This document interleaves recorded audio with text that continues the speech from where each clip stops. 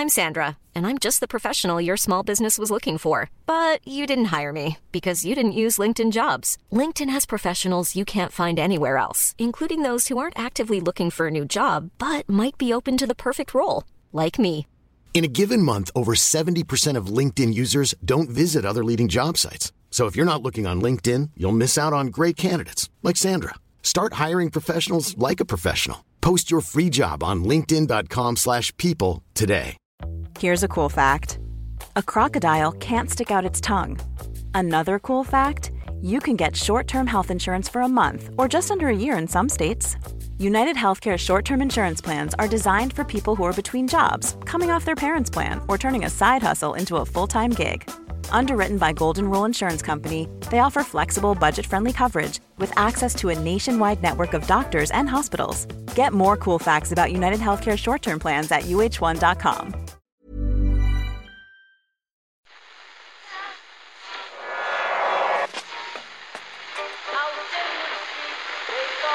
What phone is that? That's the second time it's gone off. They never go home, those boys. The second captain's World Service. That's... Yeah, they have asked for that, really. You can laugh. That was the World Cup. I'm a little bit of an idealist, but having said that, I want to be like me. Well, you don't know what you're talking about. What did you know? I managed to stay alive for 6 days. I'm going to leave it there. I'd say it to your face, not say it to you now. Come down Swanfield and we'll see them, won't we? What you doing down here, you shawny man? Maurizio Pochettino has never been slow to declare his love for Tottenham Hotspur, not even when he's about to manage their hated rivals against his former club tonight. I didn't decide to leave. We parted ways because I was sacked. Maybe I would still be there. Who knows if he will go back to Spurs one day. It's like life. You never know what is going to happen tomorrow. We need to enjoy today and not look too much into the future. But for sure, if I'm not working, maybe if they want me one day, why not? It's the greatest come and get me please since another Chelsea man, Gus Poyet, last week reiterated his desire to manage the Republic of Ireland. Welcome to Monday's Second Captain's Football Podcast. Hey fellas. Hey. Owen, how are you? I kind of feel like if you're the Chelsea manager, burning bridges is not a particularly smart thing to do, you know? Let's be honest. You're going to be in the hunt for a job pretty soon. Oh yeah. So I mean, the idea that as Chelsea manager, listen. As far as I'm concerned, Chelsea are the only team for me. I have no interest in managing another team. The problem is when it's Spurs, when it's the Tottenham Hotspur, when it's that little short bridge over to Tottenham Hotspur. It's a bridge that Chelsea fans would like to have burned. They don't like each other, Murph. They don't. They straight up don't like each other, Murph. To be fair.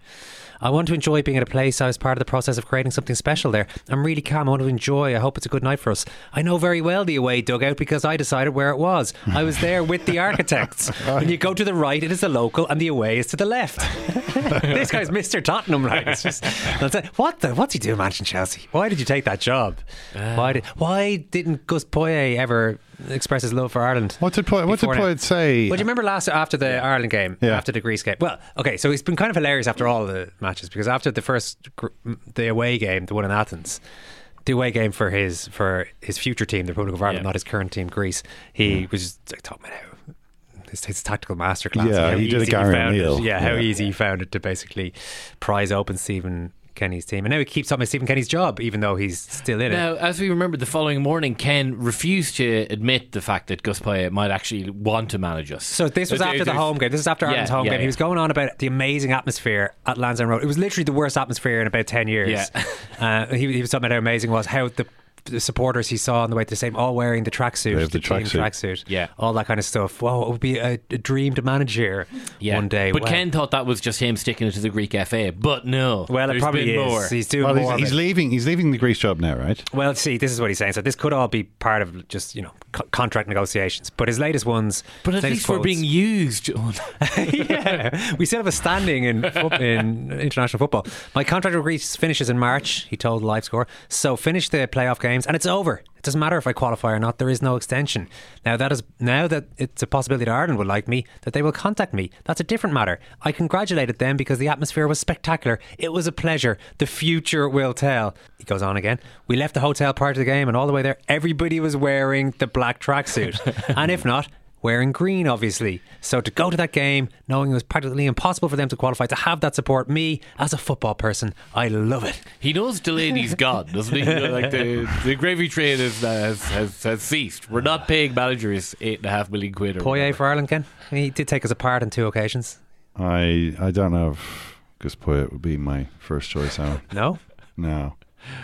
Did you not see how well Greece played? He's someone I'd absolutely, listen to his pitch. Well, he's given you his pitch. You've listened to his pitch. The tracksuits. Yeah. Did you hear about the tracksuits? I'm not sure, I think there's a touch of opportunism there.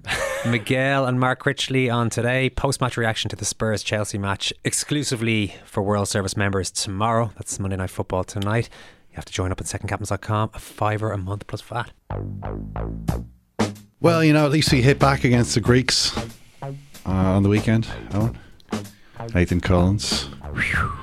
Konstantinos Mavropanos, not looking too smart as Collins pushed him out me way. Collins, was it a shove? Was it a Joe Linton type shove? No, he was establishing his position as he was jumping. That's all. But look, that's what I'd call it. Are you talking about for the goal or for the own goal? For the goal. For the own goal. Oh, for the own goal. Okay. Yeah, no, yeah.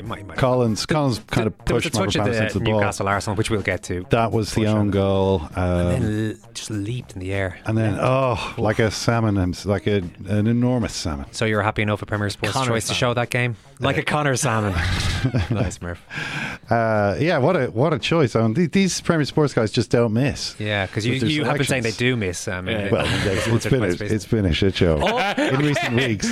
You're a disgrace. Ken, it has. You take it back. Ken, always show Brentford. Are you not entertained? Always show Brentford is what Ken wants, because he was pissed off that the Brentford Man United game wasn't on. Yeah. And now he's delighted that, despite the fact that the viewers didn't get to see the Jeremy Doku show for Man City, but I'm sure they'll get to see him create plenty more goals for Man City over a glittering period for that fine club in the next number of years. Yeah, I think that the Jeremy Doku show was best enjoyed in highlight form. Yeah, you don't need to watch that. We don't necessarily need to see all the in-between bits of the 6-1 annihilation. What player, though? Ridiculous. No, he's good. The thing you can immediately see, obviously there's the tension with the man who's placing the side he's taken. Although he can also play on the right, Jeremy Doku. There's no reason why he should always be taking Jack Grealish's place. But the key thing is, Jeremy, just take people on. Forget about the team structure. Just go for it. Just express yourself, Jeremy. Stand back and watch the Jeremy Doku show. That's great management, though, Ken, isn't it? Yeah. You find a guy like that and you just say, just go out there and do what you want to do. Make the people happy, yeah. Jeremy. Now, 4 assists. And one of those assists was a deflected shot by him, which you could almost give him the goal. Although I'm not sure if it was on target. So that was the one by it wasn't Akanji. Akanji, yeah. But the difference you immediately see with Grealish is not only the output of goals and assists, but the two-footedness. Grealish is very right-footed. Where he almost never shoots with his left foot. So he does sometimes set up goals with his left foot, like say for instance the one that he set up for Haaland against was it Sheffield United earlier this season, which was a lovely move by him. He chipped it to the back post with his left foot, and he does pass the ball a little bit left-footed, but dribbling he relies a lot on his right foot. And shooting, he's really right-footed. Whereas Doku, I was looking at their figures, so with Grealish it's like 6-1 right to left in terms of shooting. Doku is 3-2. Like it's almost an even split. Like he almost doesn't mind, left foot, right foot. It doesn't really matter, and he dribbles with both feet as well, which is, some of the stuff he was. I was like, I haven't really seen anyone do this before. It's quite a weird style where he rolls the ball under his foot a lot and kind of does step overs and then just somehow is like past the guy. Players have done that before. Sure. Yeah, but it's Chris Waddle is one that springs to mind. Probably because I saw a clip of him scoring an amazing goal on the internet there yesterday. Yeah, Man City legend Rubinho. Lots of players. Rubinho was more the bicicleta. Yeah. He was into the lots of consecutive step overs thing. Doku is kind of rolling the ball under his studs one way and then stepping over it and then kind of going back the other way. Waddle does a bit of, I remember years ago you playing us a clip of Chris Waddle talking about his style, actually, and you've got to sell it. Yeah, that's it. Yeah. You've got to actually... He really thought about this kind of stuff. Well, you've got to actually make the other guy think that you are going that way, which requires you to move as though you're going to do that before you change. Okay, it sounds kind of basic the way you're describing it now. I think Chris Waddle explained it in more intricate terms than that. He's spent a lot more time. Why am I talking about Chris Waddle so much today? Bloody fine Chrissy player. Waddle. Yeah. I'm going to hear Ken when you talk. I'm just going to watch a couple of a great player. But yeah, so Collins obviously was great. Benny, are we maybe the best football nation around at the moment. John Kennedy as well. John Kennedy for Fluminense in the Libertadores. John O'Kennedy. Murph. Not having that, no? John Kennedy is enough. I'm not making that gag as in John O. Kennedy. I'm saying John O. Yeah. He'd be called John O. Johnner Kennedy. Joxer Kennedy. Does Joxer derive from John? Does it? Well, John. No. I think John Kennedy's name is John Kennedy, like Roberto Carlos. Like he's always called John Kennedy. Not like it's not like his name is John. His name is John Kennedy. We will talk about that a bit later on. One of our greatest. Well, is he literally just named after his favorite American? Is his brother like William? Ronaldo Taft? was named after his father's favorite American president. Cristiano Ronaldo. It's his brother named William Taft. Murph's just back from holidays and he's full of beans. I love it. We'll beat this out of him by Thursday, Ken. Don't worry. There is definitely a link. It was Taft William. William was his first name, wasn't it? That sounds right to me. It sounded right. But yeah, so Ogbene had a great game as well, running Trent ragged. Number 27, as I call him. Andy Moran as well. Don't forget Andy Moran for Blackburn, setting up Sammy Smodics for a couple of goals. Maybe the Smodics Moran. Maybe we're going to be seeing that at the Aviva at some point. Who knows? So you're saying that we're the premier football nation in the world at the moment? All I'm saying is, if you watched you would have been like, who are these guys? Yeah. What's one after another. There's a lot of outstanding ability on show here. So it's all very heartening. But of course, watching Ogbene yesterday was hilarious because I was like, they're going to give him man of the match. And then I was like, nah, they're going to give Ross Barkley man of the match because Ross Barkley's an Englishman. Did Barkley get man of the match? I think he did in the end. To be fair, the game ended. I immediately got up off the couch because I thought that was a wise thing to do. Well, the main game, I suppose, was the Arsenal or the Newcastle Arsenal game, and it certainly had the most interesting aftermath as Mikel Arteta came out after the game and said some of this stuff. I feel embarrassed, but I have to be the one now coming here to try to defend the club and please ask for help, because it's an absolute disgrace that this goal is allowed. It's an absolute disgrace. I feel embarrassed. I've been more than 20 years in this country, and this is nowhere near the level to describe this as the best league in the world. I am sorry. They're saying they haven't got camera angles to prove one way or the other. I don't care, honestly. I don't care what they say. It's the outcome. It's too late. Whatever they say is too late. And we lost 3 points today, guys. You know what that means? It's too hard, this league. It's too hard. It's too much at stake. It's embarrassing. Honestly, I feel sick. That's how I feel. I feel sick to be part of this. Wow.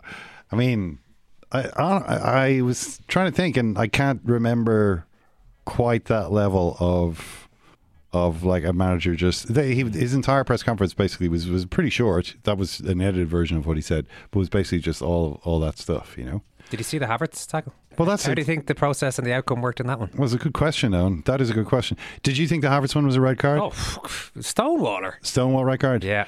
I wasn't sure. 2 feet in the air, stood up, everything wrong with it. Seriously, shut the fuck up tonight. I wasn't sure on whether that really was a red card. I thought that might have been. They gave a yellow card, and then 3 Newcastle players got booked for protesting about it. All right, Mister, let it flow. But I thought, okay. I was watching it on Match of the Day 2 last night, and Martin Keown was talking about it, and he said, I think what saved him is the height. At the exact moment. Now, Havertz, by the time his foot had made contact with the player, his foot had gone down again, but at the exact moment that Keown had said, I think it's the lack of height that saved him. His foot is like at knee height, basically. It's it was a red karate. Well, what saved him was the direction, in that he wasn't exactly lined up with the Newcastle player. I mean, if he'd hit him like straight on. To give Arteta his due here, maybe he was factoring all this in. Maybe he just felt it was a bad day for VAR. He could have felt that they got it wrong on that one as well. I'm sick to be part of this. Sick to be part of this. I should have taken him off. We should have played with 10 men for the remaining hour. Although, Arsenal also had this. The Bruno didn't even get booked. Yeah, that's a clear red card. Yeah. Like he can't. Like, I mean, what? And they didn't even book him. I know that VAR can't say, "Oh, that's a booking," but VAR should have said, "Hey, you've got to go back and send Bruno off here." And that was also a massive moment of the game. That was the first half. But then he also got booked later on. He also got booked, so even a booking would have... If the referee had seen it in the first place. Maybe he changes his... he stops lashing out at people if he gets booked. But okay, I mean, the goal is obviously the big thing. And I felt Arsenal were actually definitely hard done by But hang on, with the goal. but before we start getting into, because there were 3 different elements to that, right? Before we start getting into them all, whether 4 they were different hard elements. done by, okay, we'll get to the fourth one then if there's a fourth one. Let's not lose sight of the absolute overreaction from Arteta here. Like these people are trying to do their job, right? Like it's not easy when managers are coming out with this completely over the top criticism of them. There were a bunch of fairly marginal calls. Of course you're going to be pissed off because they're all in the same passage of play and they all go against your team. But I didn't think it was one of the greatest scandals that I've ever seen. Didn't think it was unbelievably clear cut. And even if it is clear cut, you don't have to go 2 foot in on the referees like this, who, well, you know, some of them will possibly lose their jobs over it. This is what happens. You get stood down and you may or may not get back. You know, he's like, oh, I have to do this for the league. And and now I am actually going off point. So just my point being, I felt like the Arteta, whatever about what Arsenal said afterwards, I think the Arteta stuff was a total overreaction. Well, and actually really unfair. Yeah, it would help as well if he, like, what part of the goal were they afraid to ask in case his head was going to explode? Because like there were a couple of things going on in the goal, and I do think actually, like as you've said, I was on holidays last week, and as I was travelling back Saturday evening, I was just. It's so different to how it was even 5 years ago, where it's like, okay, so to catch up now, I have to watch matches a day and matches a day too now, make sure I see as much football as possible, so I know what the lads are talking about on Monday morning. Now it's like, people's heads are exploding on Twitter about VAR. So what VAR atrocity have I watched? All I have to do is watch that, and I'll have caught up with all of the main headlines of a football weekend. It's bizarre. It's not just people's heads, but it's Arteta's head exploding about it. That's what elevates this one as well. A bit like the Liverpool one, but you know, it's probably there's more righteous anger around that one. I mean, again though, do they come out and apologise? I don't. Maybe they need to stop release the audio.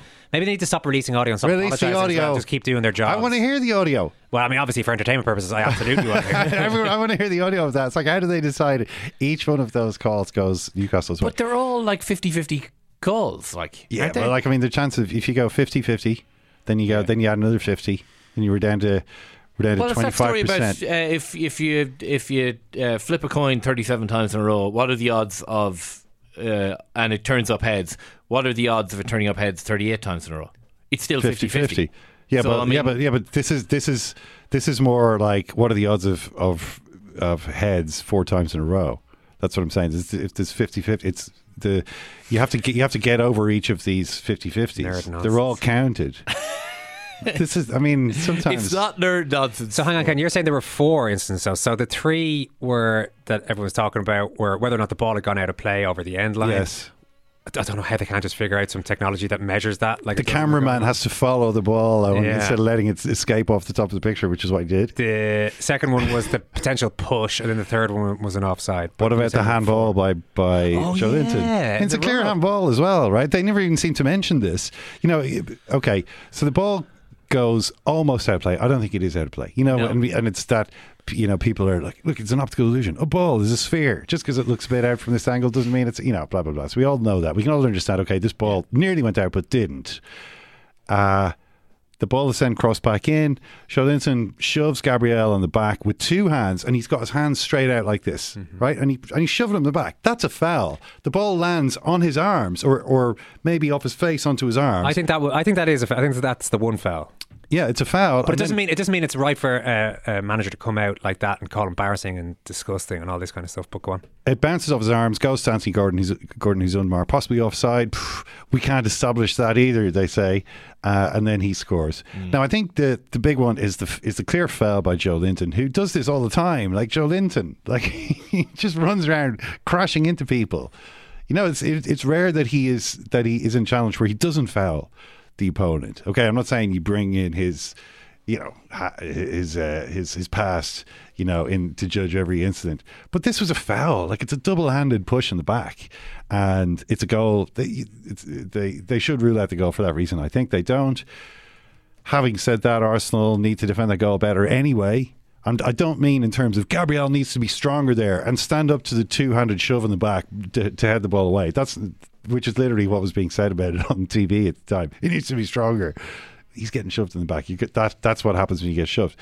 But Ben White needs to try and close down the ball. Ben White, look at the goal again. So it starts from this awful shot by Jacob Murphy, who lashes it sort of so far across goal that kind of the Arsenal players think it's just going to go out for a goal kick near the corner flag, but of course it sort of stays in play. Willock runs after it, and Ben White reacts really late to it, as though he's sort of waiting for it to go out of play, and then he sees it, and then he's like, "Oh, that's out of play," kind of thing, you know. And in the meantime, he's already retrieved the ball. He's turned around. He's got loads of time to cross it, and he's not under any pressure from Ben White at the moment he crosses. So that's a defensive lapse by Ben White, who isn't playing the whistle. He then. Murphy does the thing Chelsea were supposedly told to do against David Raya. Just put the ball over his head. You know, he likes to be aggressively position himself for crosses. So chip it over, which happens. Raya's under attack for flapping. He's a flapper now. Everyone's decided this guy's a flapper. And he does flap a bit, and he turns around. Oh no, he can't affect the situation. Then there's a foul and by Joe Linton, which they say that's fine, and then it's a goal. And so Newcastle win the game.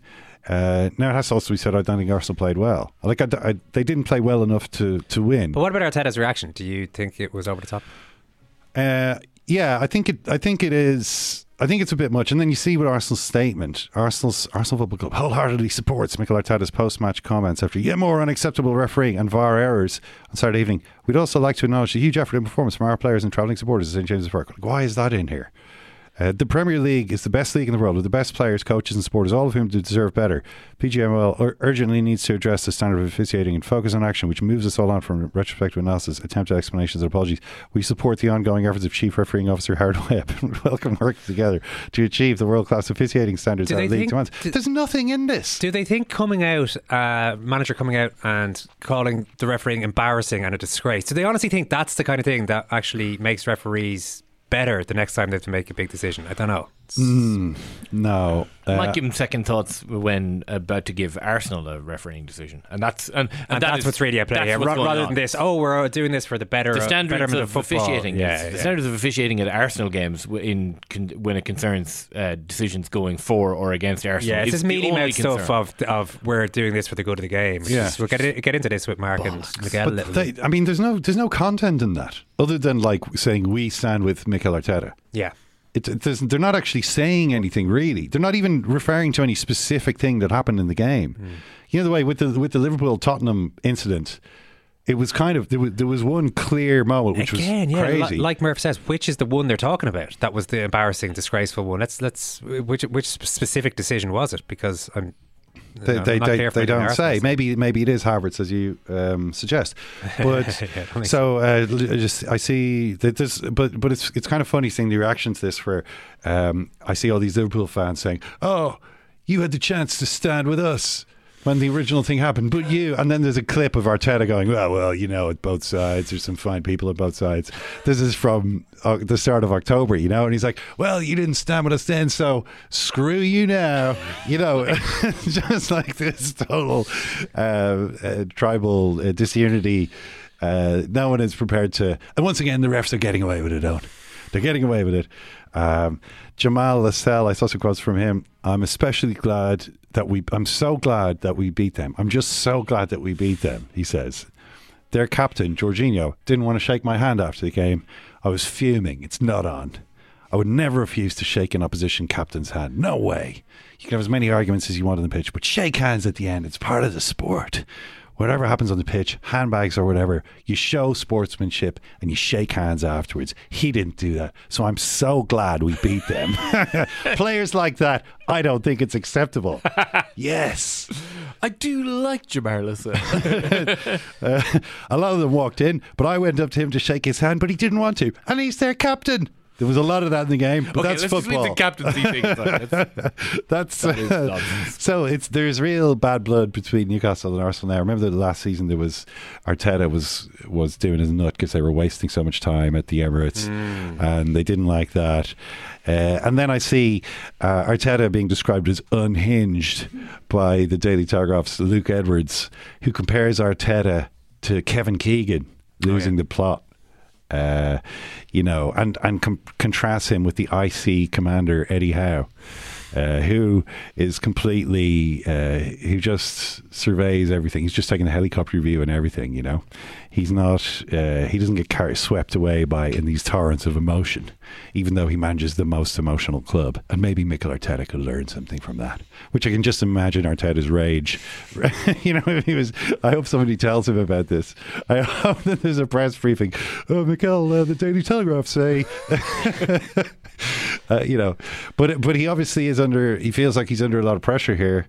You know, when you see City just cruising, they're into the cruising phase. What was interesting with all this VAR talk, I was listening to Saturday Sport on RTE at the weekend, and they had David Goff, the GA ref, in studio, who's a very articulate guy, who's giving good insights into refereeing and so on. But they're moving to different items they're doing, so they're into a soccer chat. And the ex-Ireland international Keith Tracy is one of the guests. He's then asked, because David Goff is there, he's asked, who's the best referee you ever had, Keith? The best one would probably be Howard Webb. We had him at Preston Burnley, a big Lancashire derby. And I remember I was fouled during the game, and I was sitting on my backside and I'm roaring and shouting at him saying it's a free and it's this and that. And he walked over and he stood me up and he said, Keith, relax, stop swinging your arms around, speak to me normal. And when I calmed down, I said to him, I thought that was a foul. And he said, okay, maybe I got that wrong. I tell you what, next 50-50 I'll give it your way.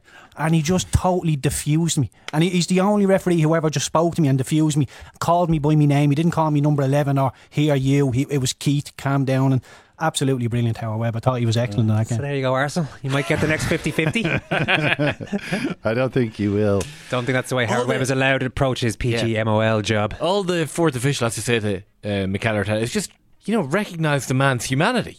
That's all it is. Mikel, if you could just calm down for a second. Well, thank you for respecting me. I feel respected now. Although one other thing I should say just before we move on from the Arsenal is that I do feel like these trips to Saudi Arabia and stuff have to stop, right? Stuart Burt was the assistant VAR at this game, and he was refereeing a game. He was one of the guys who actually was in Abu Dhabi in the recent controversial trip, before not Abu Dhabi, rather, in the United Arab Emirates. He was out in Saudi Arabia, refereeing an Al Nassr game apparently in April. I feel like this. They don't help themselves. No. And every time that's something I see all over. This guy was in Saudi, and now here he is giving decisions to Newcastle. That's a problem that they need to get on top of. If I'm Howard Webb, I'm thinking, okay, I'm going to have to ask the guys. I'm going to have to tell the guys this can't happen. It's literally by 10 miles the easiest thing they can do. Yeah. As a start, because it does get more difficult when you say, could you guys ref a little better? Yeah, that's basically the next step. But the first step you could definitely take is, can you please stop taking these nixers that make everything that present these gigantic conflicts of interest? Yeah, completely. So what else? I referred to Ogbene already. His very good performance against Newcastle, 1-0 draw for Luton. Another one of those, you got to remember to play the whistle here, guys, moments in that, because Luton scored off a counter-attack from a moment when Liverpool were all protesting for a penalty. Oh, that's a penalty. And meanwhile, Luton are away. And nobody, or it's too late to respond.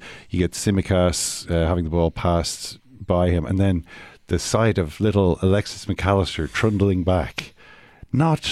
I've seen it a lot this season. I've seen him getting booked a lot and also trundling backwards a lot.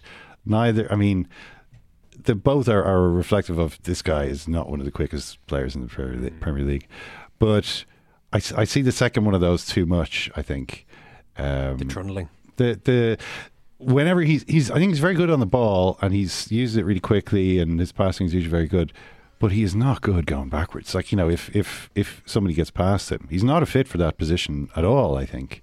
He's useful. He uses the ball well, but yeah. They still, he obviously doesn't think much of Endo at this point. Remember Wataru Endo was brought in. He just doesn't play in these Premier League games. That was a bit of a panic buy, though, wasn't it? It was after they lost some midfielders and getting near the end of the window. We'll see if he ends. McAllister was there already. You know what I mean? I suppose Endo might play now that McAllister is suspended for the next game, but Yeah, like it still seems like a problem they haven't solved. I know there's talk of Andre, who was playing in that Libertadores game. Maybe he's going to be coming in, but they do definitely need another player there. I mean, it was one of those games where you're like, yeah, I think they're still just a bit short. Like Liverpool should have won the game. They didn't win the game mainly because Darwin Núñez missed an open goal. You know, it was one of those moments where you think, will I go and favourite some old tweets?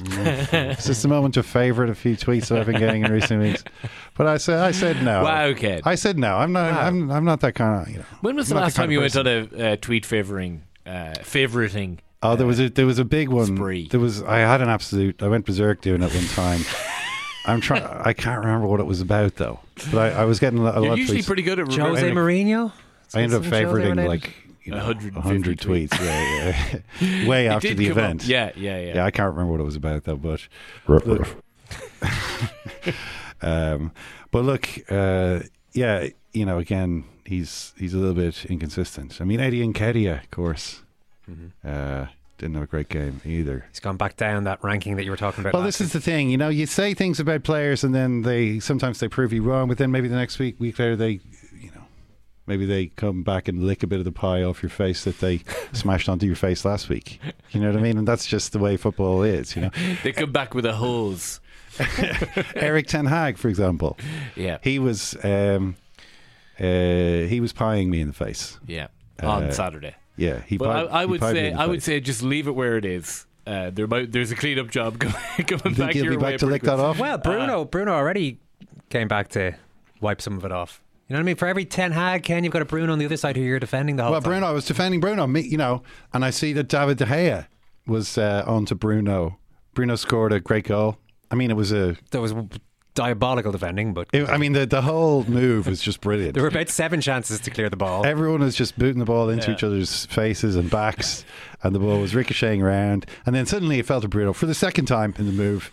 And he just sent a couple of lads to the shops with one little swish, and then he did something which I think anyone who's a young player looking to learn the game, right? Pass the ball into the net.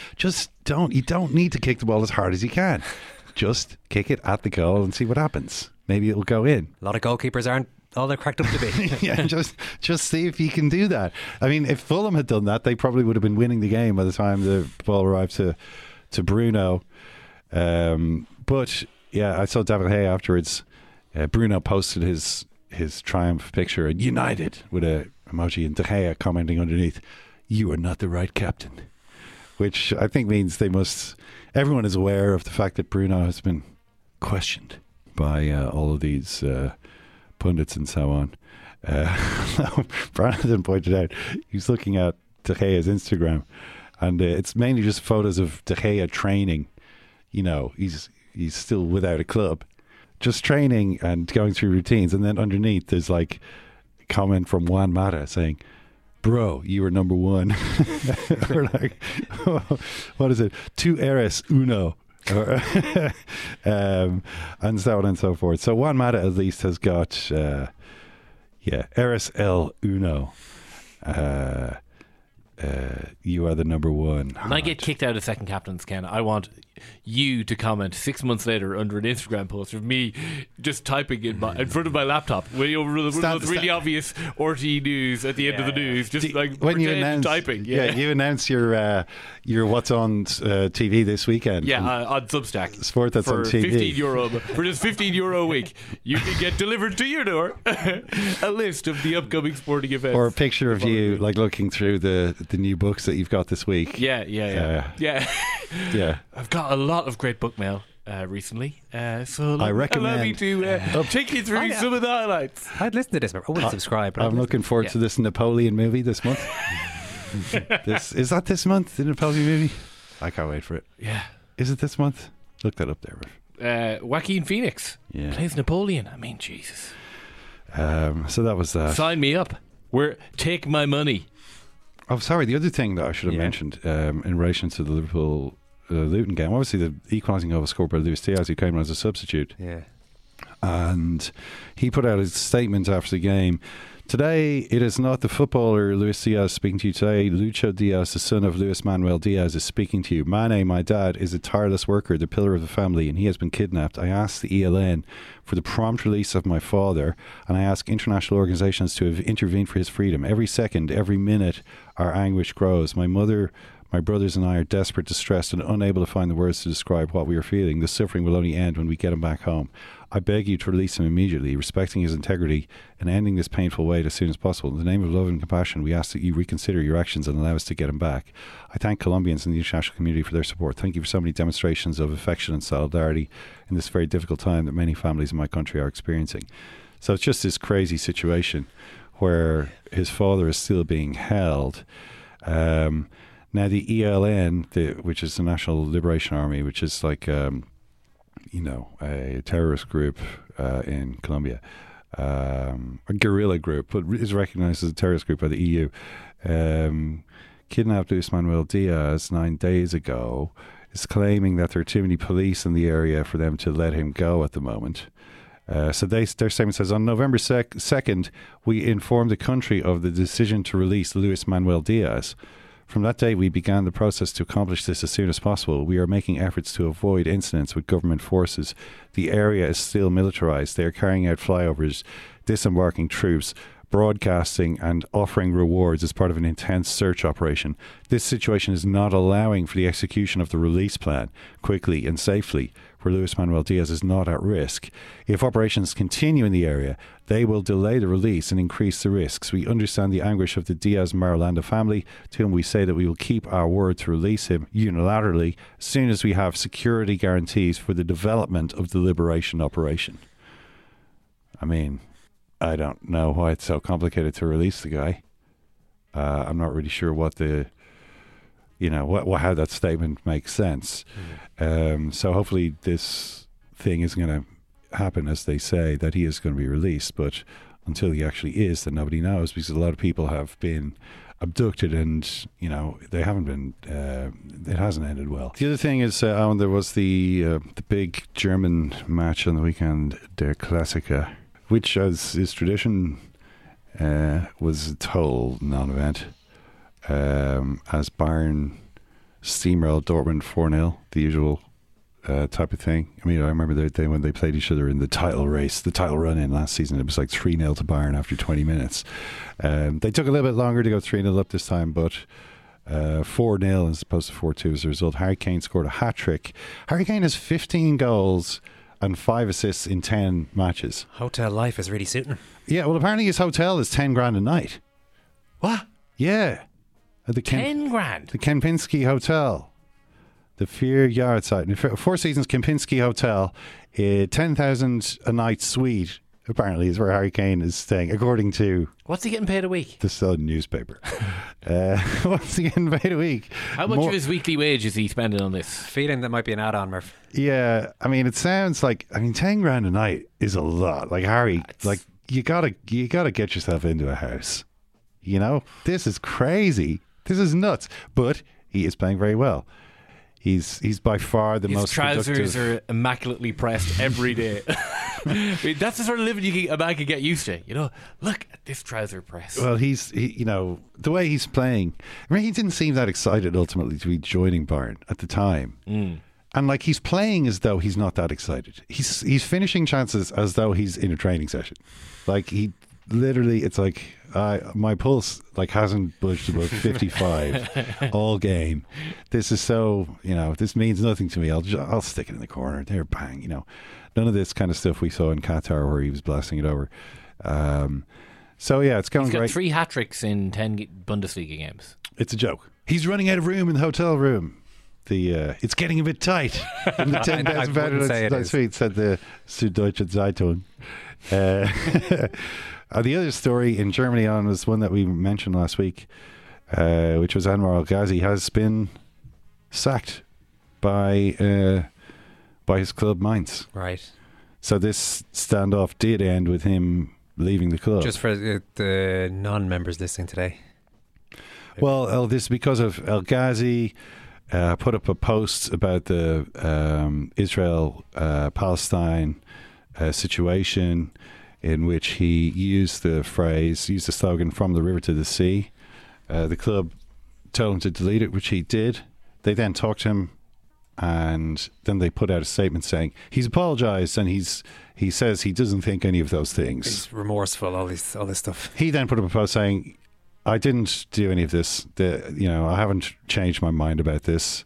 He did delete the post because they told him at that point, and he did that, fairly shortly after they told him. But he didn't. They then created the impression with their statement that he had they'd spoken to him and he'd gone, "Oh well, if that's how things are out there, well, I think I've changed my mind about that." So he hasn't changed his mind. So he basically directly contradicted. Well, he said they had lied effectively, and the result of that is that he no longer plays for them. He puts his post up saying, "Stand for what is right, even if it means standing alone.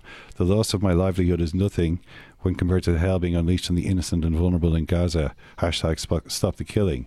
So that is that's a pretty grim end to that story, although I don't think it really is the end of the story.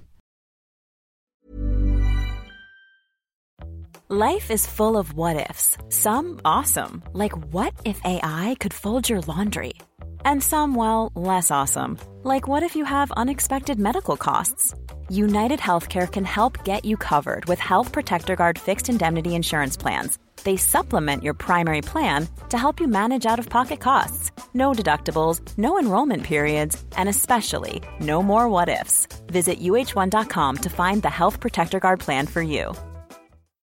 Why don't more infant formula companies use organic, grass-fed whole milk instead of skim?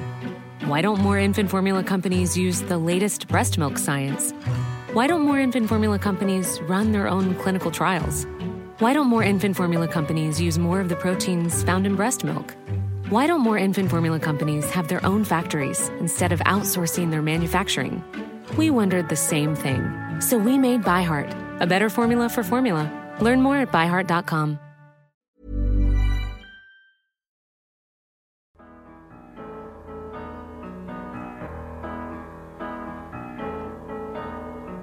When you're alone and life is making you lonely, you can always go downtown. When you've got worries, all the noise and the hurry seems to help, I know. Downtown. Just listen to the music of the traffic in 6'9" outside here. On the sidewalk where the neon signs rejected by Parker. How can you lose? Pops this shot. Nothing but net. You can't forget all your troubles. Coast to coast by the Americans. So go downtown. Things will be great when you're downtown. No final place for sure. Downtown. Everything's waiting for you. The Athletics' Mark Critchley and Miguel Delaney of The Independent with us this week. Lads, hope you're both well. Morning, thank you very much. Morning. Miguel, I know you love VAR talk, so I'll start this one with you. Mikel Arteta felt sick and embarrassed watching the failure to rule out Newcastle's goal. Disgraceful is how he described it. How did you feel watching it? Feeling that we're going to be talking about this again next time I'm on. No, it was obviously just not just one bad decision, but a few of them. Do you think so? Well, I mean, I thought it was definitely a push, I have to say. But even before that, I thought Bruno Guimaraes, I thought it was amazing that he stayed on the pitch. Oh, sorry. I thought you meant a few bad decisions in the one moment. I was... because there were three... So, okay, how many of the three decisions do you think were incorrect? On the goal. In the build-up to the goal? Actually, to be fair, only one. I thought it was a push. In terms of it going out of play or offside, I think both of those fair enough. But I did think it was a push. All that said, I don't think what actually happened was, or I don't think Arteta's response was commensurate with what happened.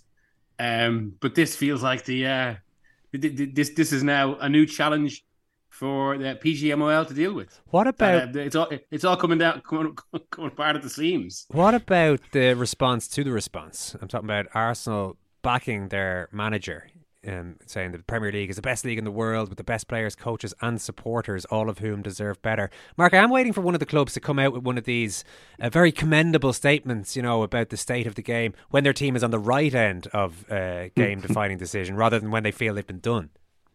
I think it's a very good point, Owen. And yeah, look. I think that the way that PGMOL have gone about it this season, well, certainly since Howard Webb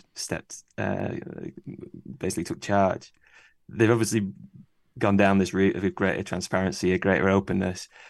I do wonder whether that has just opened the door a little bit and invited clubs to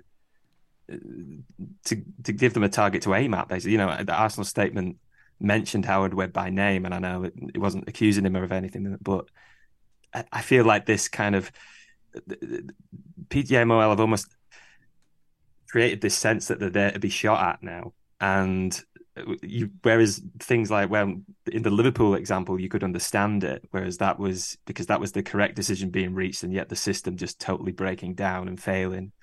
And I personally, I totally understood when Jurgen Klopp came out afterwards and said what he said, and I could understand why Liverpool would release a statement.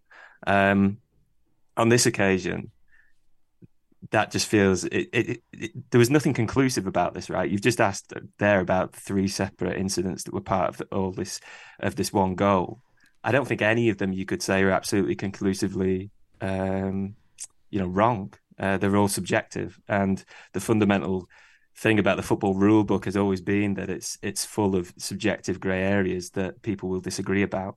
And yeah, I just wonder whether allowing them opening themselves up to greater scrutiny has inevitably led some clubs to take it a step further and start to go on the record and essentially publicly accuse them of not being good enough at their jobs, which we can say. I don't think the standard of officiating hasn't been great this season, but this is a kind of landscape that we were never really in before, and I think the clubs need to look at themselves before they release further statements like this when there isn't conclusive evidence to suggest that an official's been wrong. But also, yeah, go on, Miguel. I'm genuinely not sure about this whole debate about the standard of officiating has ever been lower. Surely this is all a consequence of actually just we get to see absolutely everything with everything scrutinized. Yeah. I mean, I bet if we look back at 30 years ago, or whatever, the amount, like it's probably broadly similar. In fact, there's an argument it would probably actually be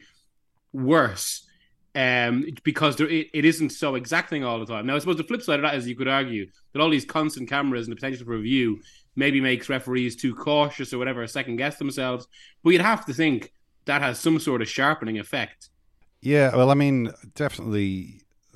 I don't want to reiterate something we've talked about billions of times already, which is the whole effect of you can't really see everything perfectly as a referee, blah, blah, blah. I happened to see just this morning, as I was lying in bed, a clip of Ben Thatcher elbowing Pedro Mendes that time.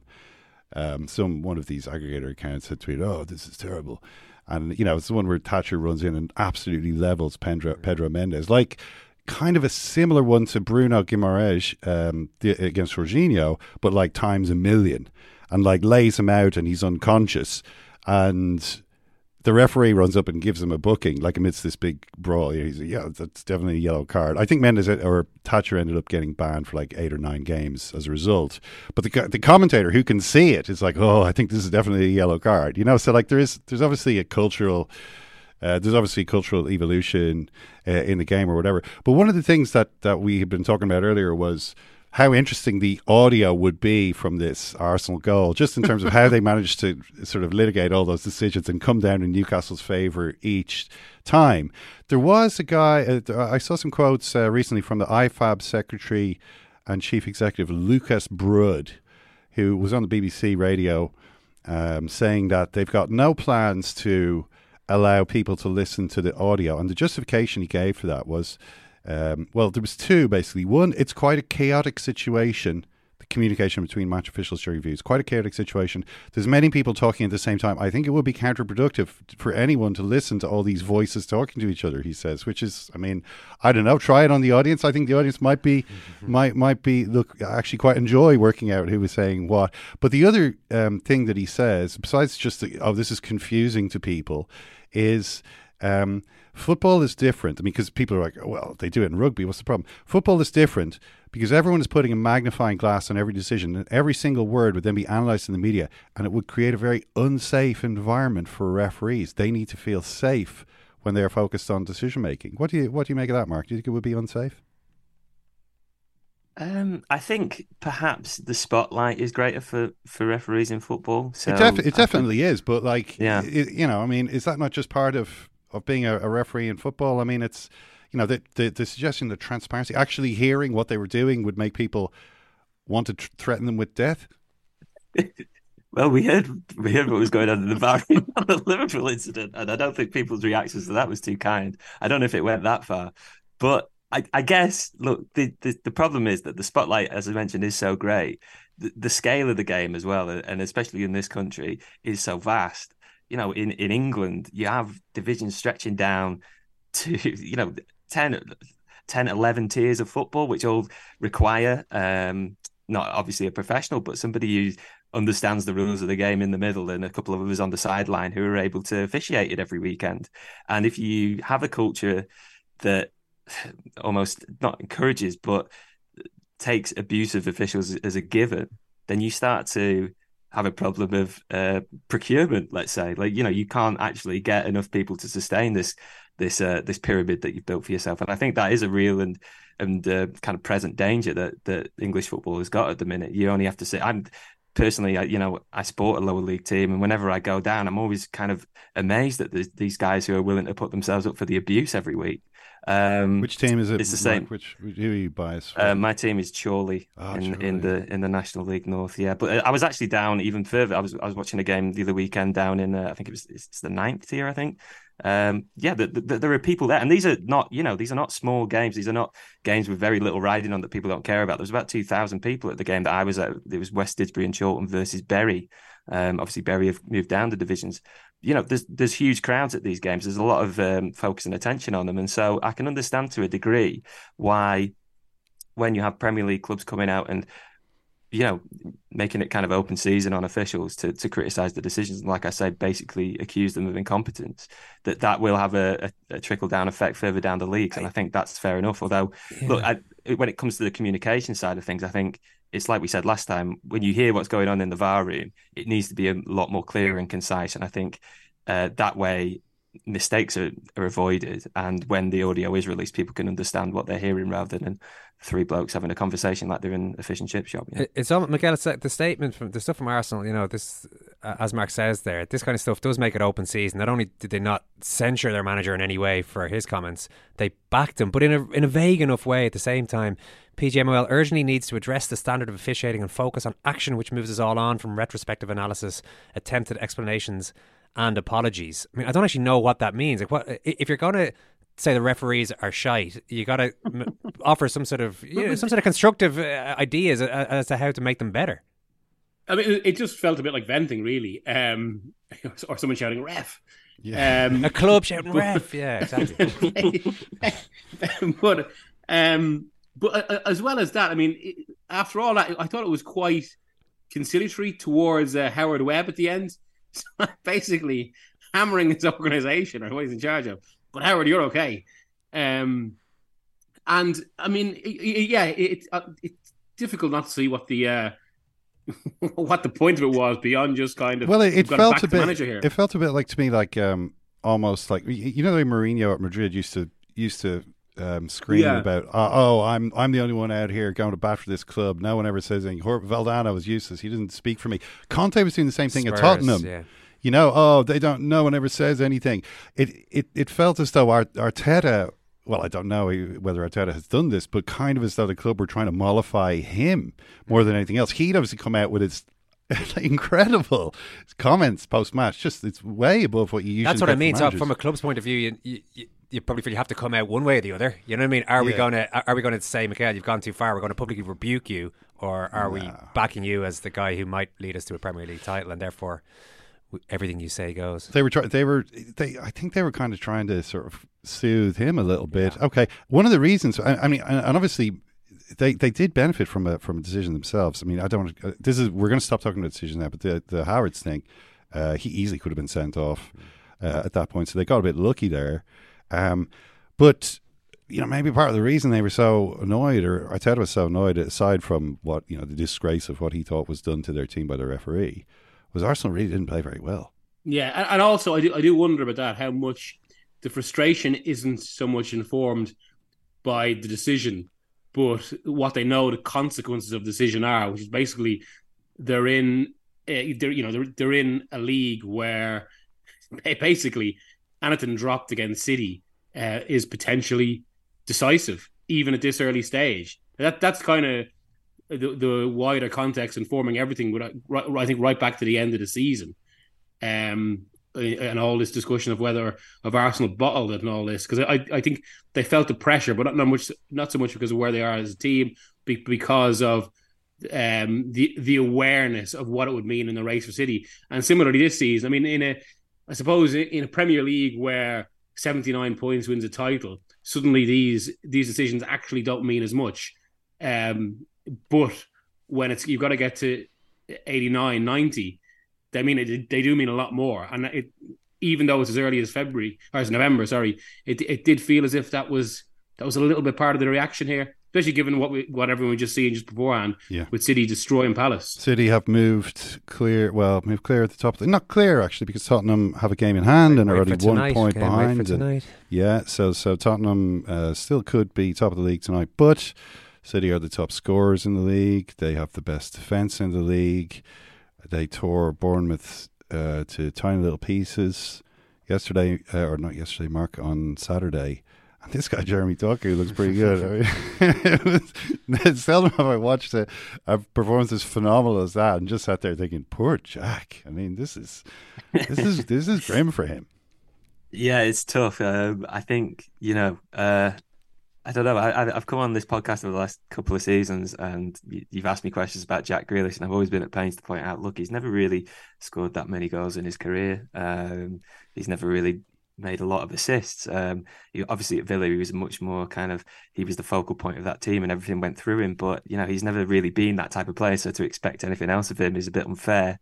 And then Doku comes in and is just explosive from minute one, basically. He's not looking to, when he's got the ball on the wing, he's not looking to turn back inside and pass it back to Rodri or pass it back to the centre back. He's taking people on and he's going at them, and it's a huge difference. I think everybody expected that of Doku when he came in, having seen bits of him with Belgium, having heard about how he played around in France.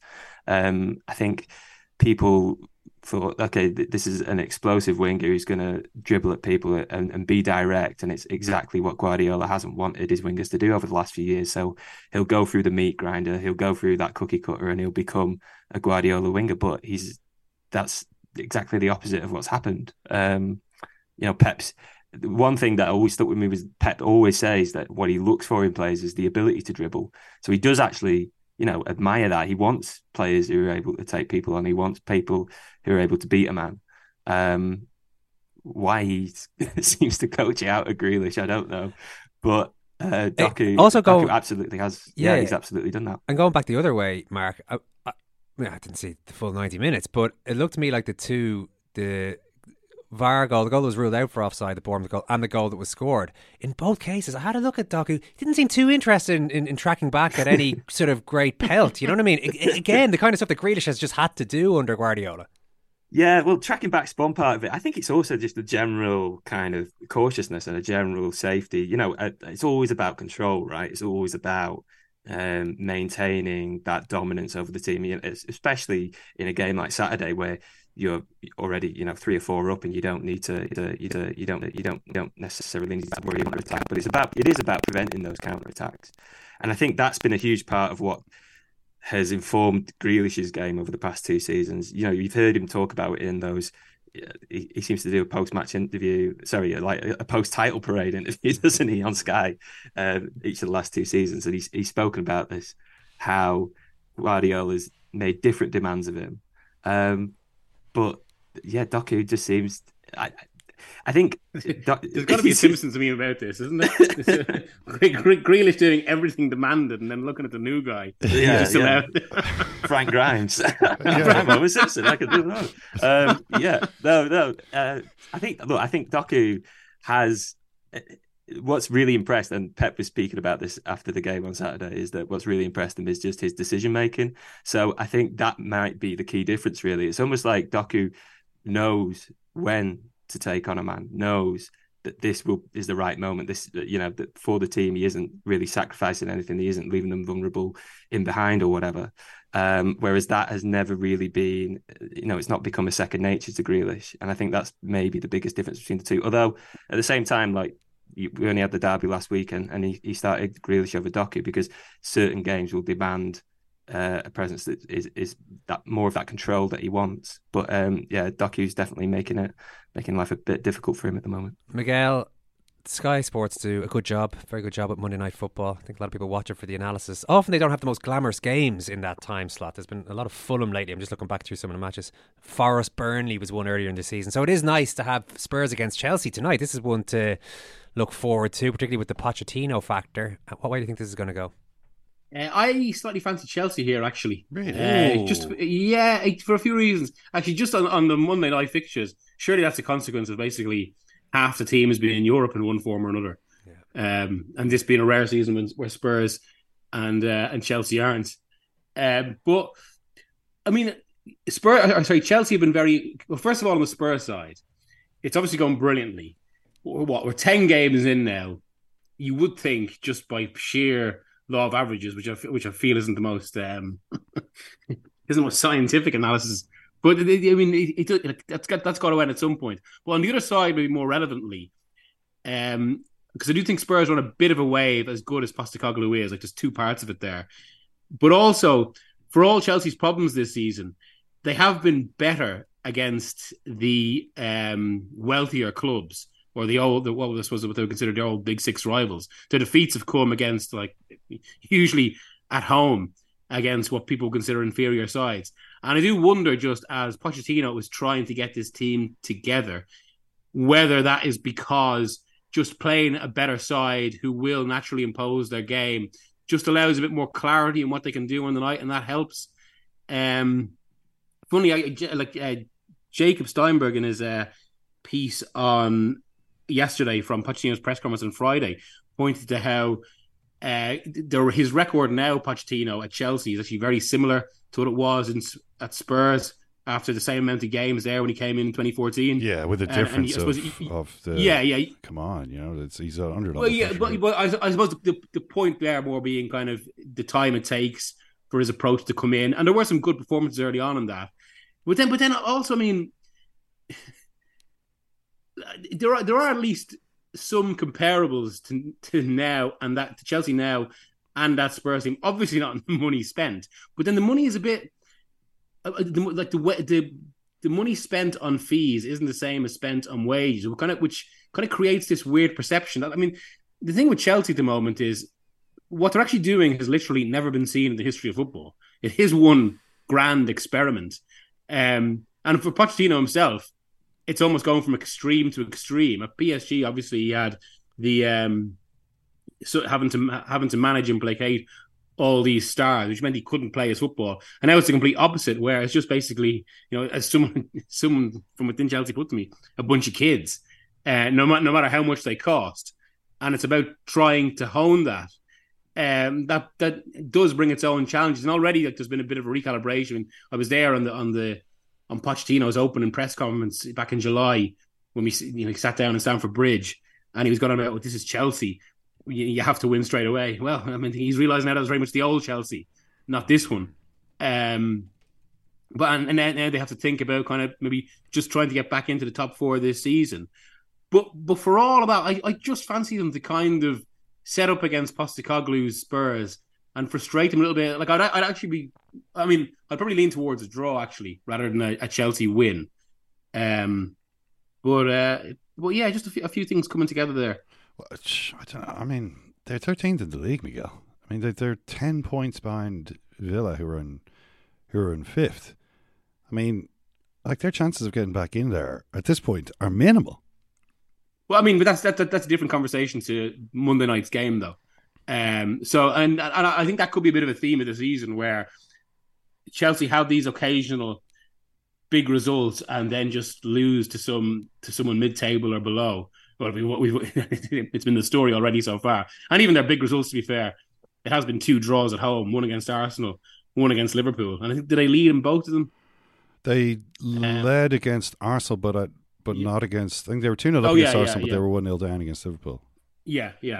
I mean, look, I'm not saying they're going to get top 4. They mightn't even get Europe at all. So we have them back on Monday Night Football more regularly next season. But in terms of tonight's game, I think it's a bit more on the balance than people would think from the league position. Then, of course, there's going to be the whole emotional swell about Pochettino's return. Although it does feel that won't matter as much, just because I can't believe I'm going to say this. Spurs are loving Ange instead. Yeah, and I mean, Ange was asked a bunch of weird questions about, when your ex comes to visit, and he was a bit freaked out by this kind of ex line of inquiry. Although all he said repeatedly was just, Pochettino was great manager of Spurs. Everybody here loves him. That's it. Like, what more do you want me to say?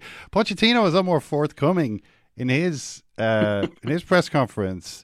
Mark, his quotes, some of them are, I couldn't believe what I was seeing. Pochettino was like, I cannot lie. The feeling is not the same here at Chelsea. I'm kind of like, you need to lie there.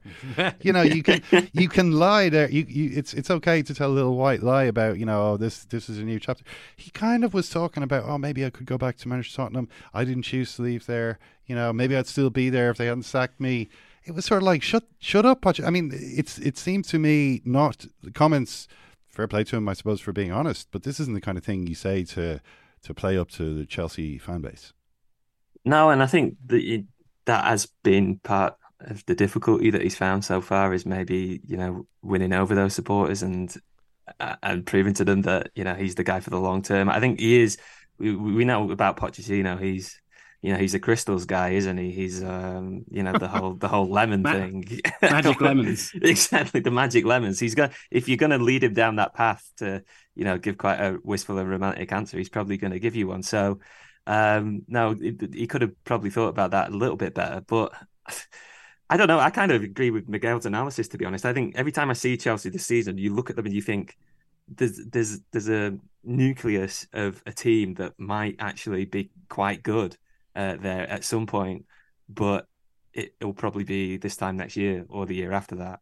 And that traditionally hasn't been the way that things work at Chelsea. And so therefore, whether he's going to be given the time to do that is a completely different question. Even despite the huge gap in the table tonight, I really don't think it's a foregone conclusion. I see them causing a lot of problems for Tottenham, just as they caused problems for Arsenal a few weeks ago. Are you both underestimating how well Spurs are going, though? I mean, they're the only unbeaten team in the league, Mark. Yes. I mean, I'd say that you can't deny that how well they've started and the impact that Postecoglou's had. But, you look at some of the wins that they've had. They've come against, I'm thinking now, Liverpool, Arsenal, and Liverpool. No, they didn't beat Arsenal, but they came back to us. No, the Liverpool is obviously a little bit of an asterisk on that one, not totally, but a little bit of one. But yeah, and then most of the other ones have been Bournemouth, Burnley, Sheffield United, Luton, Crystal Palace. Last week, Crystal Palace is always a really difficult place to go. You go there, you win, and you leave, basically, and that's how it works there. So, but I would say that the fixture list has maybe been a little kind to them so far.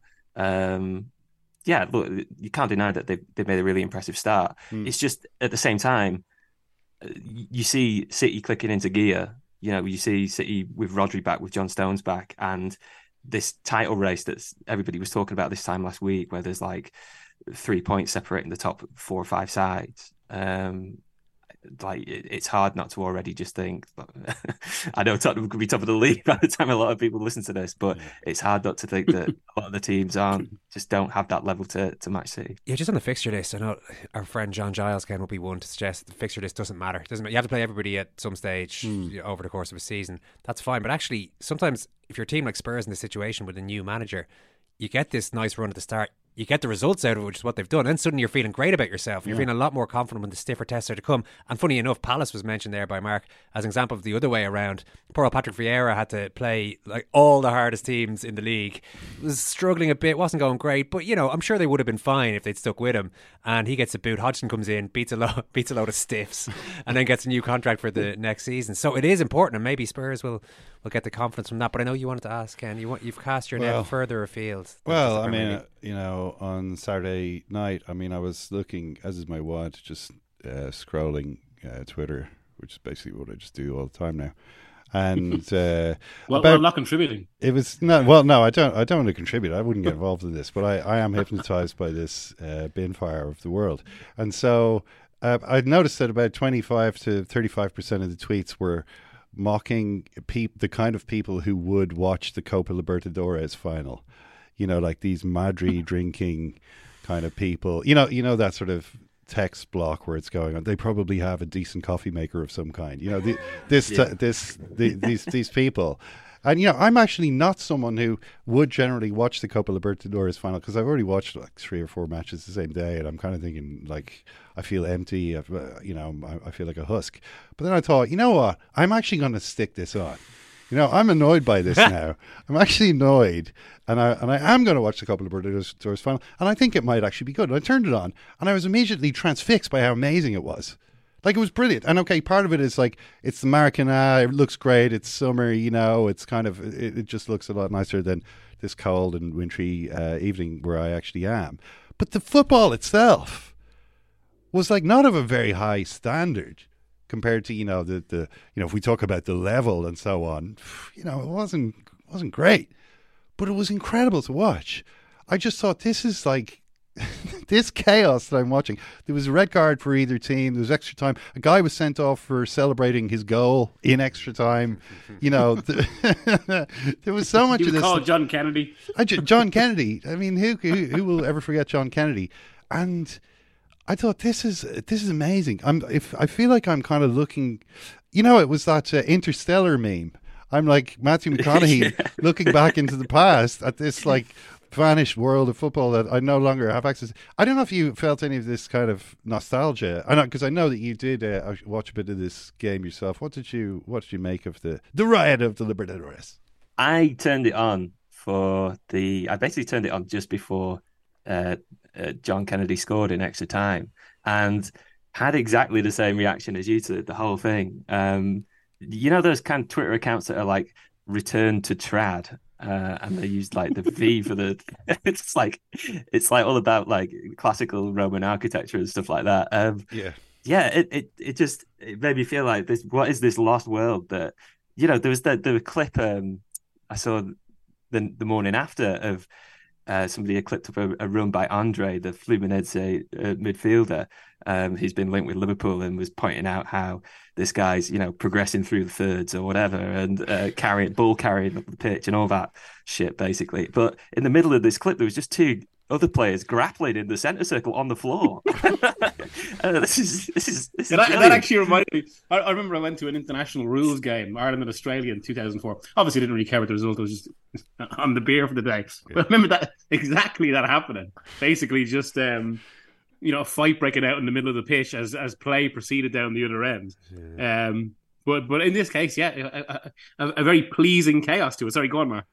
I just don't. What I wonder is, where did we go wrong? What was the departure point of where suddenly, Premier League football, as much as we talk about it, as much as we obsess over it, and sit around, we've just spoken about it for half an hour.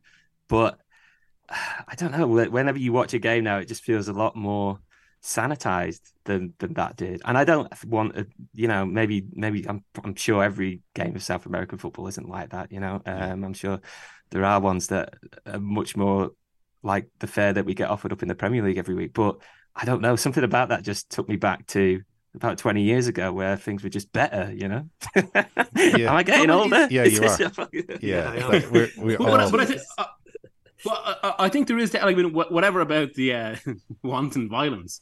In terms of how it's played, like there's obviously they're actually reaping the benefits from actually lack of resources in football in that, in a weird way, in that they obviously most of South America and actually particularly Argentina, which has gone through basically, despite being world champions, has gone through, repeated kind of philosophical internal debates about where their game is headed, what they do. They don't have the European Academy structure, but then it's almost gone full circle in that one of the regular complaints now in European football, and to name drop horrifically here, one thing I interviewed Wenger about 2 months ago is just how clean the academy system is making the game, how kind of systemized it's making it, how everything's subsumed into the collective, it's creating too many players that are the same. It means in the kind of the most individualist positions like centre half and centre forward, I've seen the same thing. And this whole game it felt like a kind of an exhibition to the opposite of that. Even one of the most amazing things about it, I thought, was just some of the decisions that players were taking all over the pitch. That we just don't see anymore, which made it obviously stand out all the more. Can you give an example? I mean, first of all, shots from anywhere. Yeah. Some of the kind of completely pointless, or it felt like pointless, things they were trying to beat a player, but that still kind of ultimately decorated the game. Also, there was one moment, I think, was early in the first half, Fluminense just kind of passing the ball in their own 6-yard box. And I know people will immediately talk about Roberto De Zerbi, but this was different because it wasn't that same kind of systemized bait the press. It was just basically... Oh, God. It was doing it for a totally opposite reason. And it did feel like it had a freedom that we don't really see in European football anymore. And also part of it is, I mean, for everyone, slagging off hipster football and all that, part of it actually is the variety and the vitality of it. I mean, look, obviously because it's South America, it's going to be different anyway. But it just felt quite refreshing compared to the sameness of the even the latter stages of the Champions League we're seeing everywhere. Where it's the same storylines, the same clubs. Even some of the discussion we've had today, back to refs, back to City's dominance. Whereas this was, something different. It's something being lost in football. Well, we need to end video. We need to end video doping in football. They shouldn't be allowed to watch videos anymore. It's ruining the game, and basically, it should just be no training, no coaching allowed. Just go out there and win the bloody football. Well, listen, there was plenty of that last year at Stamford Bridge when Chelsea and Spurs played each other. No shortage of vitality in that one. So we'll see if we get a bit of a repeat of that tonight. Thanks, lads. Thanks for chatting. Cheers, guys.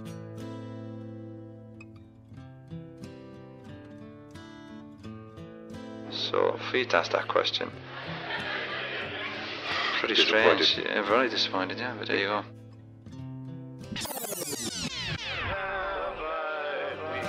What have I become? My sweetest friend. I mean, at the time I thought that you were completely in the right. Everyone I know. But now I think goes away. Should have just played anything.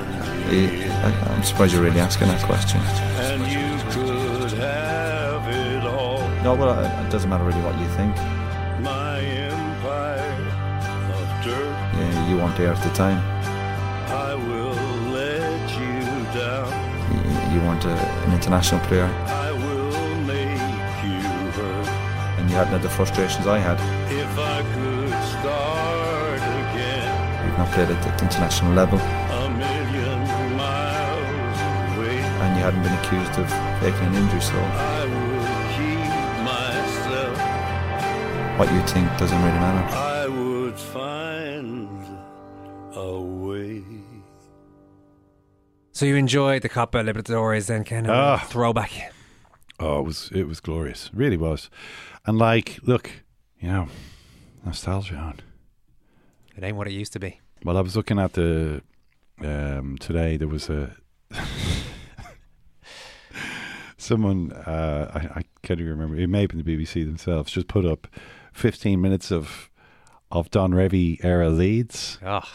Oh, how much of this gold do they have in their archive? Just put it all on YouTube, please. Actor and screenwriter Colin Welland gets a look behind the scenes at his beloved Leeds United. During a toast at a banquet in honour of the 1972 FA Cup winners, the proud Lancastrian and rugby league diehard explains what it is about this Yorkshire football club that appeals to him. And So it's like 15 minutes of Big Jack, Gilesy, Billy Bremner, and all the lads. There's a scene of Big Jack and Billy Bremner sitting in the pub with like a table full of pints playing dominoes, and Colin Welland says this. Imagine a Pele or a Eusebio or even the best playing dominoes 3 times a week in the pub with the lads. You really cannot imagine a Pele. He then, like a couple of minutes later, is being soaped down by Don Revy. You know, I've had the unfortunate privilege of seeing this, and it doesn't get. It sounds weird. It looks a lot weird. I have seen a lot of footage. There's a lot of clips of Don Revy massaging people, rubbing them down, all that stuff. Yeah. Oh, there's a lot of rub on it. Hands on, literally. He's just not getting in, and he's sweating so much, and they're both so happy. Yeah. They're both the guy who's getting rubbed and Revy himself just looks so delighted with the whole thing, and you kind of look at it and think maybe, you know, I mean, I've never been rubbed like that. You know, but I haven't. It shows your manager cares. It really does. It definitely. Hold on a second. You've never had a massage in your life done by a professional? Not a soap massage by a football manager. Yeah. No, it wouldn't have to be a football manager. It's true. Any massage I've ever had, it's never involved soap. No. And if I were to see soap, I would be inclined to say, "Hold on, will that not dry my skin? Let's just talk through what I've actually signed up for here. Can we just so we go into this with our eyes wide open?" But he's introducing them with the Colin Welland. He's a Lancastrian, of course. And he rugby league, the man's game, they play down the road, he says. But he's introducing, and you know that Leeds team had a bit of an image problem as well, because the fake media obviously was against them. But they had a bit of an image problem. But you know, well, why don't I leave it to Colin Welland? Hunter the hard man. He once came home with a leg battered, bruised and bitten. He was worried. He couldn't remember whose it was. Yes. To me, they're not just great footballers. They're mates. Billy Bremner, with a smashing Scottish wife who loves Yorkshire. There's no accounting for taste. Paul Madeley, and the players who've created so much of the spectacle and the drama. Big Jack, who looked through me after they'd lost to Wolves last season. I just didn't see, he told me. I was that choked. Eddie Gray, Alan Clark, Peter Lorimer, and the rest. The legend about them is one of cold efficiency. But the truth is, they're essentially human, and their frailties and their vulnerability to stress make my affection for them all the stronger. Essentially human. More or less. Love that. For the most part, they're almost exclusively human. Can I just say, by the way, Murph, because you did a little drive-by on Colomini recently, what movie was that we were talking about? Con Air. Con Air, yeah. Yeah. Well, just to say, I was watching when we were interviewing Michael Sheen recently for the radio show, and I was watching The Damned United again. Yeah. There's a bit at the end of The Damned United when they show a bit of real footage of Don Revy or whatever. Yeah. My wife was like, "What? That is Colomini. They're the same person." She was like, "What an unbelievably convincing Colomini portrayal." I'm sure. Or they just looked a bit like each other when the hair was. Yeah, Rebecca didn't recognise Don Revy with his top on. Yeah, massaging. There wasn't enough massaging in that movie, actually. No, but anyway, listen, there was more about Brian Clough. Speaking of movies, on Napoleon, directed by Ridley Scott. Oh yeah, November 22nd, 2023. Wow. Release date. I mean, that's just 2 weeks away. Well, it will be on Apple TV Plus at a later date. I'm going to say not that much later. Ken Early movie review on the way. Yeah. Of course, it will be able to hold a candle to the 1927 release, Abel Gance. Napoleon. It was the great lost masterpiece of 1920 cinema. Why is it lost? Because it was. They tried to shoot it basically a 7-hour movie. Yeah. Abel Gance said, "Napoleon, can't tell Latin any less than 7." Yeah. So the movie kind of went out of commission, and then it came back at a movie festival in California in 1980. They wheeled out Abel Gance, like 93 years old, to get the acclaim of the crowd. So the climactic finale, the battle scene at the end, he reckoned you couldn't film the battle scene with just one camera. So his idea was put 3 cameras side by side, film. So basically it was the first like wide but super widescreen. The ratio is usually like 0.33 to 1 or whatever. Yeah. It was like 4 to 1 is the ratio. It's like absolutely gigantic all the way across the screen. Yeah. So that was. So the movie was full of such innovations at the time. Wow. Did they actually make this movie? Yeah, they did, yeah. What's it called? Napoleon. And it's an interesting question, Ken, because of course, Stanley Kubrick spent a large part of his career trying to shop a Napoleon biopic as well. Never got made. One of the great unmade movies in Hollywood history. Who was Stanley Kubrick. Kubrick, oh yeah. A gentleman by the name of Stanley Kubrick. You've probably heard of him, Ken. That's pretty. Sergei Bondarchuk, of course, managed to do a couple. Napoleon movies. Yes. Haven't seen them. You haven't seen Waterloo? No. Ah, come on. No, I mean, I'm sorry, I haven't. Waterloo. It's got Christopher Plummer as the Duke of I want to save some of this for the Napoleon show in a couple of weeks. Napoleon week. This is Napoleon in the 1927 That's version. on here. The Christopher Plummer one though, that gets shown on that movie channel that is not part of your movie subscription on. What are they called? They used to be called TCM, but now it's something different. Right. But that gets shown all the time. It's bloody good. It's bloody good. I mean, it's probably on YouTube. Yeah. But yeah, he looks like a member of Shakespeare's sister in this. But I suppose if people can't see the what picture, height is Joaquin Phoenix? He seems a little tall to be Napoleon. Well, Napoleon wasn't that short, of course, for the time. Well, I mean, it's just I'm sorry. You're believing all the. Sorry. When I hear the phrase, what height is Joaquin Phoenix? I know it's time to wrap this podcast. 1.73 metres. Doesn't mean a thing. That's not that tall. It doesn't mean that's not that tall. Thanks, Murph. Murph's still furiously typing, trying to find more facts. No, what are you can talking say about? before we've got another podcast coming up, Murph. Maybe 5'8". Some more Joaquin Phoenix. That is small, Owen. Yeah.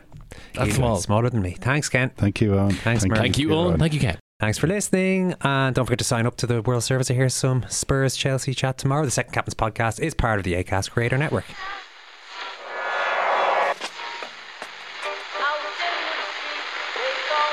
phone is that? That's the second time it's gone off. They never go home, those boys. The Second Captain's World Service. It is not war and death and famine. It's not that at all. It's the opposite of that. It's to persuade us of the world outside of that. That's why sport's important.